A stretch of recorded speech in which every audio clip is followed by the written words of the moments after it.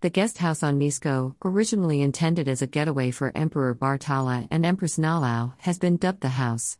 The huge dining room, with its massive table, makes a great meeting space for planning, and with multiple guest rooms there is plenty of personal space. It is here that the team gathers for the first time. The Muse of Mischief and Agent Britsko sit at the head of the massive table, while Lelalu, Sri, Shix, Nalau, Numya, and Ferocity take their places along the sides of the table. They were all chatting, excited about their new union.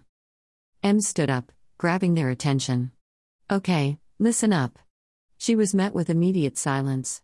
"Let's get started, we need to talk about our first mission. We're going Clearia X9. She sat back down and Britsko jumped in. "Suri, who is your new first officer?" "Actually, it's still Shai Oost.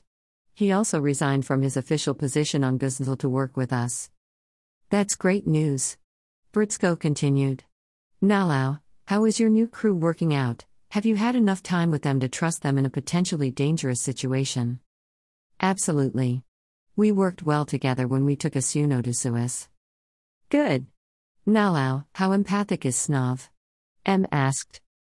"Very. It seems that many of the beings held in stasis by the Vrioria were able to develop the power of their minds. I think it helped them survive." "Right, like my father being able to develop the ancient Trelot ability of telepathy," Lelalu interjected. "Exactly." The Nalau confirmed. "So when do we leave for Clearia X9M?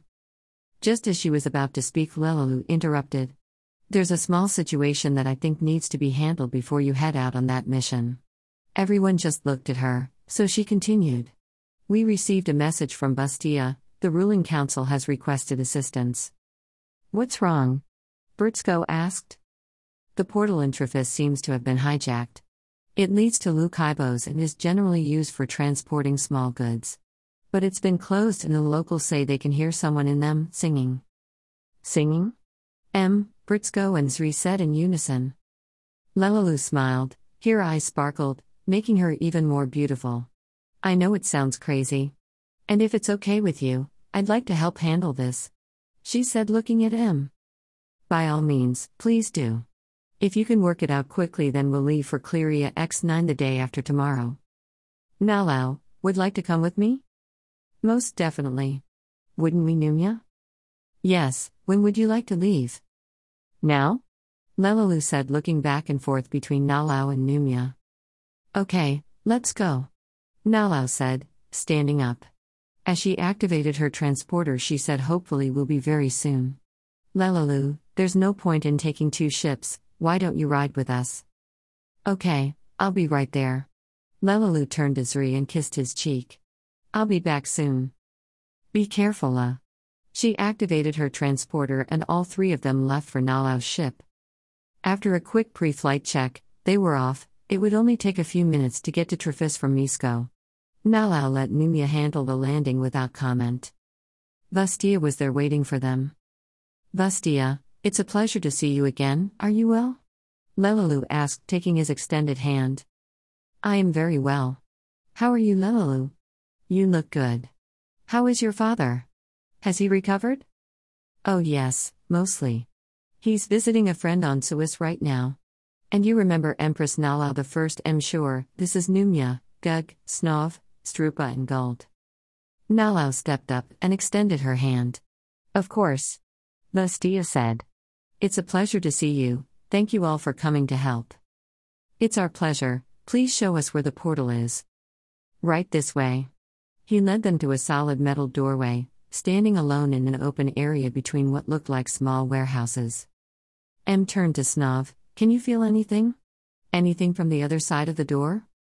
Snov stepped forward and placed both his hands on the door. Something from the other side pounded against it and he jumped. He placed his hands back on the door, turned his head to the side and closed his eyes, trying to focus. "I feel frustration, despair, sadness." "No anger or hostility?" Lelalu asked. Snov turned his attention to the door again, focusing. After a moment he moved back. "No, I do not sense anything threatening." Nalau turned and looked at the group, they were ready. She nodded to Gug, he grasped the handle and something pounded again. "Open this door now or we're coming in." Gug projected with as much force as he could. He turned the handle, and with his incredible strength, he was able to turn it enough for the door to unlatch. They all heard the click and readied themselves for an attack. A massive force pressed into the door, slamming it all the way open. There was a loud hissing sound as a bright blue cloud surrounded Gug. Numia grabbed his shoulders, attempting to pull him back.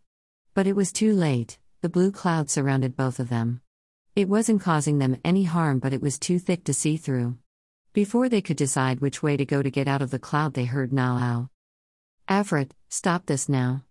I demand that you take a solid form immediately." "Afrit?" Lelalu thought that sounded familiar, then she remembered why. Was Nalao right? Was this Afrit the Great of Jinn? "Now, Afrit. Or I'll have the dragon breathe fire in your general direction. You'll be scorched no matter what form you're in." Nalao continued. The blue cloud began to get thicker in front of Nalao. Slowly it began to take shape. The shape of Afrit the Great. Afrit looked around, taking the time to note each individual. "Hey! There's no dragon here. Empress, you've changed," he said, looking her up and down. "Afrit?" Lelalu called, getting him to turn in her direction. "How did you find your way to the planet of portals?" This is the planet of portals? "Look, Afrit, we're not in the mood for games. How did you get here?" "I was banished?" "Well, sort of.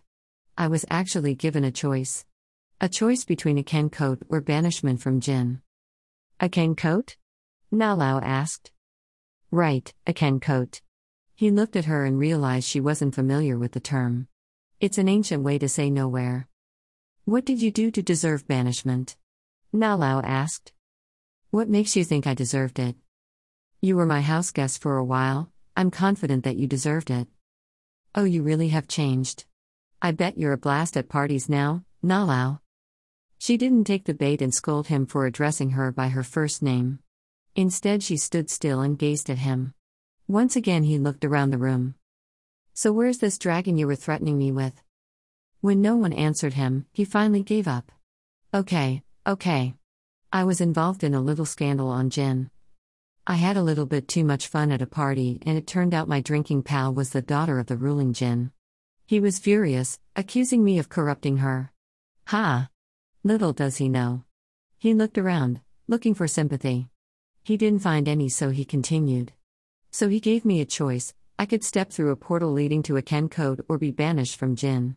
I chose the portal, but it seems like the same thing because now I'm stuck on this hideous planet. No offense to my blue friends here," he said, nodding toward Lelalu and Bustia. They all turned and looked at him. "What is a Ken coat like?" Lelalu asked. "Lonely, that's what it's like." Again no response, so he continued. "It's like a single, huge room. There's lightning dancing at the top of the room. But no other discernible features." "How long were you in there?" "I don't know for sure, a few weeks maybe." "You can survive that long without sustenance?" "Ha! I was a house guest on Plusner, wasn't I?" "Let's put him back," Nalu said, sort of kidding, but taking a step forward to emphasize her point. No. I'm sorry, sister. I just hate being alone. I can't help myself. I don't know how to describe it in there. It's almost like time stands still, but not really. It's a terrible place. The door on the other side should be locked." "Where is the other door?" she asked. "One of them is on Jinn, and it's one way." "There are more of them?" Bustia asked. "If the stories are true, yes. Jinn children are told stories of a Ken coat being used to travel between places undetected, or to hide. But it's risky. If you can't find an exit, or if it's locked, you may be trapped nowhere for eternity because time doesn't move the same in a Ken coat. I don't know how long I was in there looking for a way out.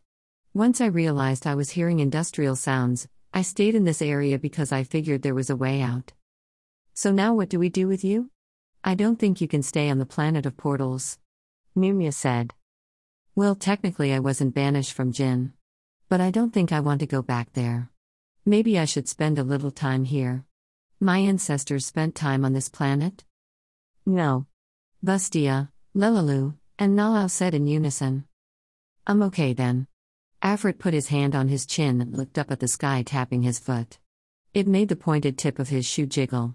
He snapped his fingers as he lowered his hand. I've got it. Foss Cruciu. Do you speak Foss Cruciu?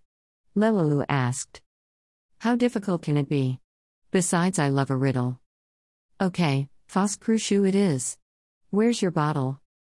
Back on gin. Nalau rolled her eyes at him. Fine. We'll take you to Foss Cruciu, but if start anything on my ship, I'll have Gug and Gulp put you down. She began walking toward her ship. He ran after her. Wait, this is your ship? And hey, what do you mean put me down? I'm not some feral Kablenapi on Plusner.